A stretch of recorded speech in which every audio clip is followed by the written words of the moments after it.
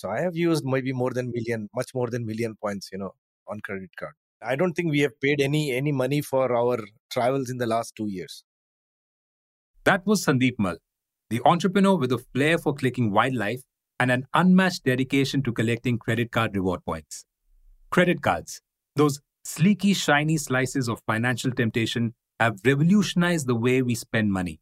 In the old days, you had a wallet heavier than a brick, but now you can carry your entire net worth in a card thin enough to slip between the pages of your favorite novel. It's like having a financial genie in your pocket, ready to fund every desire instantly. On August 8 this year, the Federal Reserve Bank of New York reported a historic milestone as credit card debt in the United States exceeded $1 trillion for the first time. To put it into perspective, this monumental figure is roughly equivalent to about 83 lakh crore rupees. India too is facing a massive increase in credit card transactions. RBI reported credit card dues spiraling way above 2 lakh crore rupees. While comparing these figures to those of the United States may suggest that there's ground to cover, it's crucial to acknowledge our rapid year-on-year growth. Currently, there are 8.5 crore credit cards in the hands of Indians, up from a comparatively modest 7.5 crore just a year ago. And just 3 years ago, the number of credit cards were fewer than 5 crore. The buy now, pay later products, or as we like to call them, spontaneous shopper's savior, have burst onto the scene as well. Initially, BNPL was like that one clickbait ad you saw online, meant only for virtual shopping sprees. But it has now expanded to offline shopping stores as physical shopping resumed post-COVID-19. As per Economic Times, BNPL model has an annual growth rate of 22.9%, with a large share of the pie coming from consumers in India's Tier 2 and Tier 3 cities. The market size for the product in the country is expected to reach approximately 116,000 crores by 2024. However, there's a crucial aspect to bear in mind here. Credit cards and BNPL products can either make you feel like a financial wizard or lead you down a treacherous path of debt faster than you can say impulse buy. Behind the glamour lies the shadowy world of hidden charges. Late payment fees, annual fees, foreign transaction fees. They've got more fees than a crowded toll booth during rush hour. I'm your host Ashish Chavla. Welcome to another episode of Temperament by One Finance, where we explore emotions and biases and their effect on the way we handle our money. Our aim is to help you avoid costly mistakes by giving you practical financial knowledge that helps you make smarter financial decisions. In this episode, we are going to explore the hidden costs that often come with credit cards and BNPL plans. We will figure out the secrets of how, like Sandeep, you can also accumulate a fortune of reward points. We will also engage in insightful conversations with two experts within the credit card and BNPL domains to demystify the fine prints of buying on credit. All this and more coming up on the other side.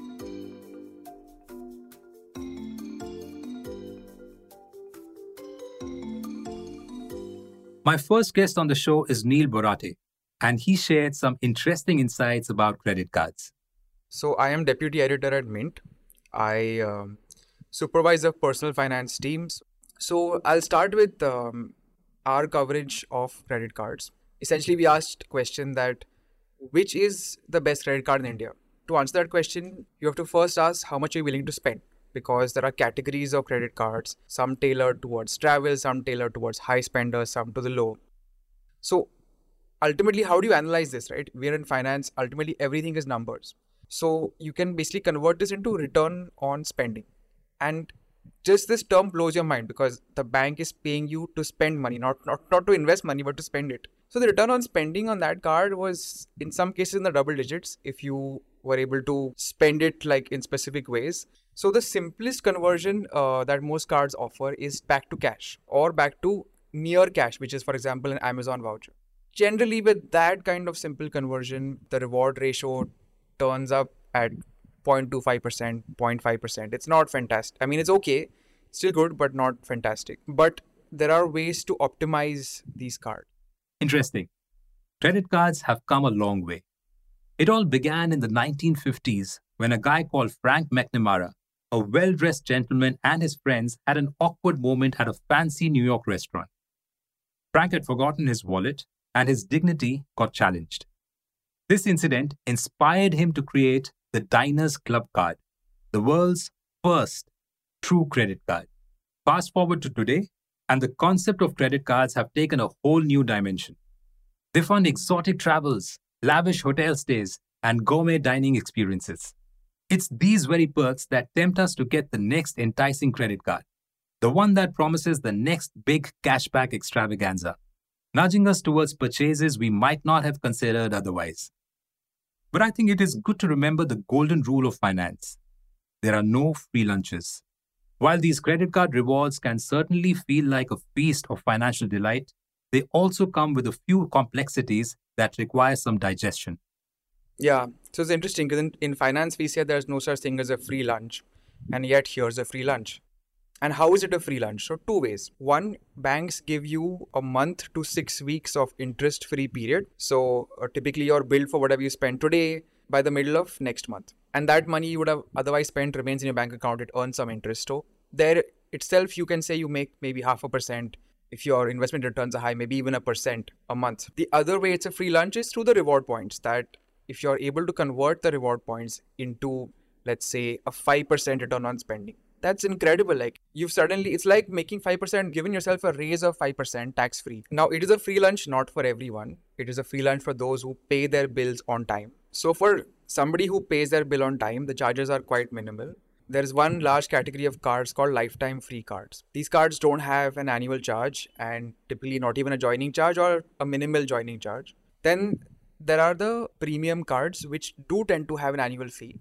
But that usually gets waived off if your spending crosses a certain threshold. And in return for those fees, the rewards on those cards tend to be really high. So net, you end up getting more bang for your buck. So the category of people who do not pay their credit card bill on time, they are hit by charge after charge. So first of all, there's an interest that is levied, which is typically 35 to 40%. That is insane. Just imagine, no other loan product in this country or elsewhere, I think, charges 35 to 40%. The other is there are penalties. Your credit score goes for a toss. It's like suddenly what was giving you a bunch of benefits turns sour and your entire experience gets sour. So it's super important to pay your bill on time. This information is quite valuable, Neil. However, there is an alternative option available when it comes to settling our credit card dues, right? Which involves paying the minimum due balance. So if someone opts to pay the minimum balance, what are the implications in such a scenario?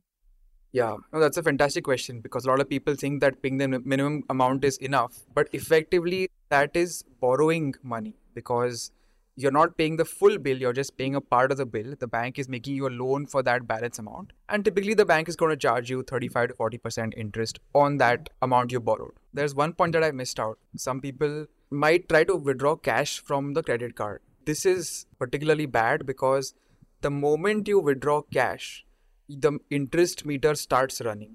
It is treated like a loan and you don't have to wait for the end of the month to pay your bill. Immediately you're charged interest. So it's a terrible idea to withdraw cash against your credit card. Now, coming to the stories or the people that we've talked to, we did a pretty big story on the credit card nerds. So there's now a bunch of people, and it's become almost a national sport of sorts. There's a bunch of people who spend a lot of time figuring out which cards are optimal for which kind of spending. They spend their money in such a way that they get as much as they can. They extract as much value as they can from credit cards.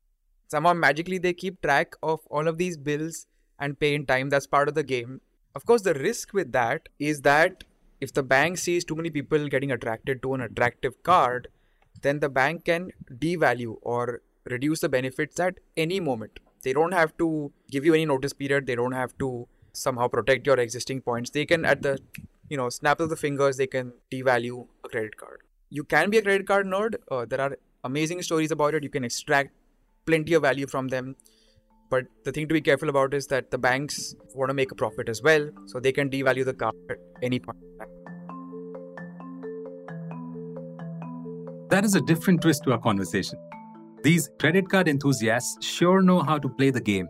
But as Neil mentioned, there's always that looming risk of banks pulling the rug from under their feet.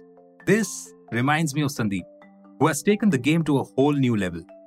Sandeep has accumulated more than 1 million points on his credit cards and hasn't paid a penny for his and his family's extensive vacations in the past 2 years. So the question is, how did he pull off this feat? Initially, I had no idea about reward points. So in fact, I had lapsed a lot of reward points that I got in the initial 10, 15 years, whatever it was. There is a self life, I think, 3 years, if you don't use the points, they lapse. So that was, before I got in to know more about the points, se aap kya kar sakte hain. Because I always thought that, initial years also, there were very few things you could get from points. Maybe gadgets or something, which you never wanted. But then when the travel thing started, then I came to know that, you can book tickets and all this started with this thing. So that's when I extensively started using it for the rewards and the points and all this thing. So I have used maybe much more than million points, on credit card. This I realized, that I can save lots of money by spending money. So now I started to give some time to it, and that's where things started to, I started to maximize the utility of my credit card. You can save money by spending money. It is a revolutionary concept, isn't it? While the industry often uses this notion to encourage us to spend more, it becomes truly transformative when approached mindfully. By dedicating time to understand how to effectively generate income through this process, using credit cards can open up opportunities to earn rewards and experiences that might otherwise remain beyond your reach. In the next part of this episode, I will delve into the tactics employed by Sandeep to achieve super solid returns on his credit card spending. What is that secret that enabled him to accumulate over 1 million points and eliminate the need to spend on his costly and extensive travel adventures? Additionally, I will provide an extensive analysis of the advantages and potential pitfalls linked to buy now, pay later schemes. I will shed light on the crucial fine print elements that demand our attention before considering such a financial option. Let's explore all this and more in the upcoming segment of Understanding the Hidden Costs of Credit Products like credit cards and BNPL schemes. Investment in securities market are subject to market risks. Read all related documents carefully before investing. The securities quoted are for illustration only and are not recommendatory.